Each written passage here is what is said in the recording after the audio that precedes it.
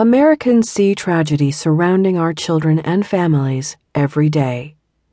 Most of these events are broadcast on television news or constantly being discussed on the internet, in forums, or on social network sites.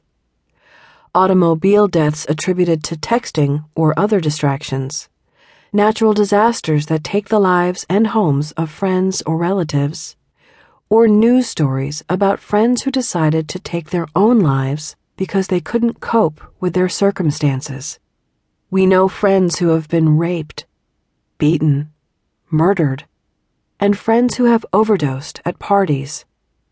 We've watched airliners being flown into buildings and witnessed victims jumping to their deaths. Online videos show us massive car wrecks and people being attacked by both animals and humans. Americans know tragedy. Our children know tragedy.